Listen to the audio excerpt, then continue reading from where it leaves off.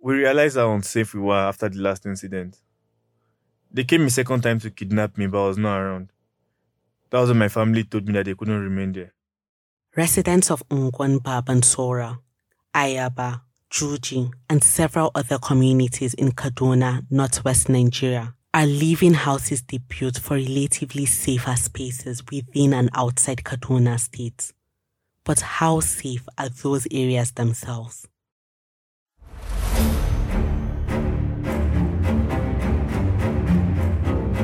This is Vestiges of Violence, a weekly podcast about personal stories of violence victims.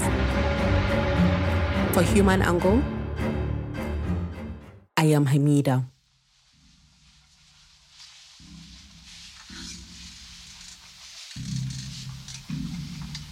As a policeman who works in Abuja, the country's capital, Amos is forced to relocate his wife and 4 children to Ungwan Gimbia.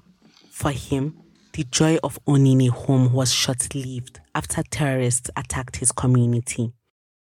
After returning home one night, Amos heard a gunshot from his neighbor's compound. The terrorists had kidnapped his neighbor, a military personnel. They also killed a vigilante during the attack. They kidnapped the soldier that day. He even denied that he was not a soldier and claimed it was his brother who was the soldier. That was how ransom was paid and he was released.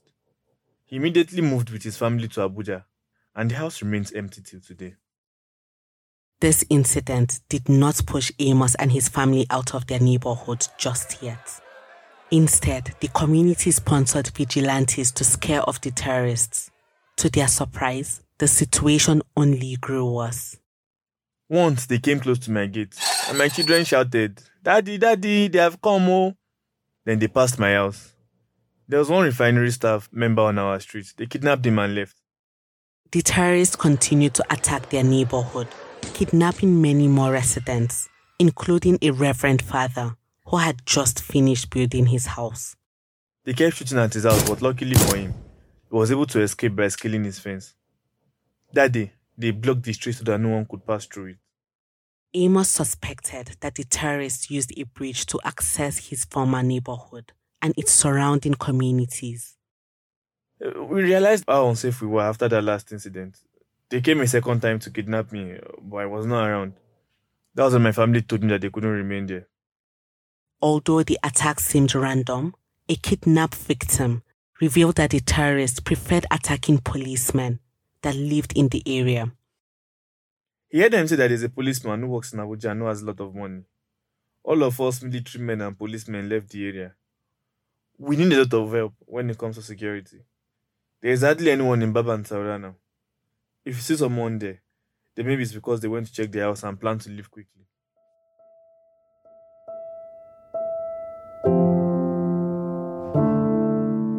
Celestina's original home was in Ungwan Ayaba, where she lived with her family. Life began to change when the terrorists attacked her neighborhood. Like Amos, Celestina, her parents and siblings did not leave at the first sign of danger. After her father was killed by the terrorists, Celestina, her mother and sisters were abducted. They spent an entire week in captivity. They told us they did not actually come for us, but our pastor. That they took us because they didn't see him. As the first child, Celestina takes her tailoring business in Juji seriously. After her father's death, she and her sisters had to learn to survive. The family is now split, with her sisters in Juji and her with her uncle in Kakao Station.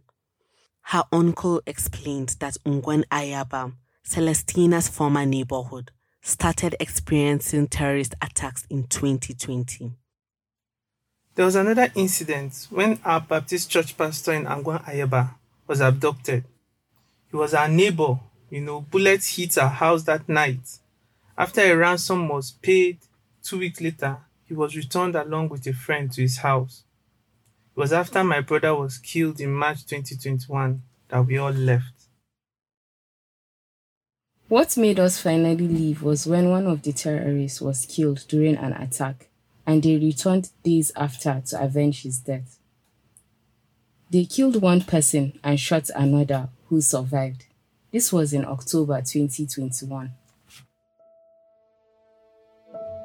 In some settlements across Chikun local government area, empty houses are no longer strange sights.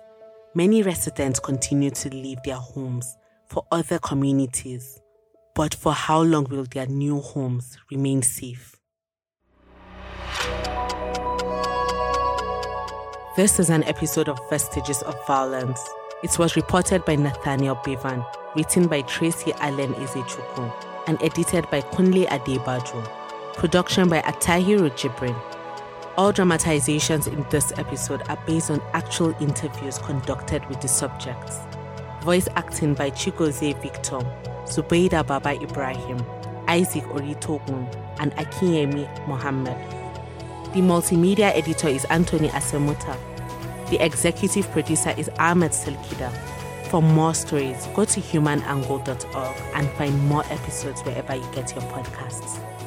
I am Hamida.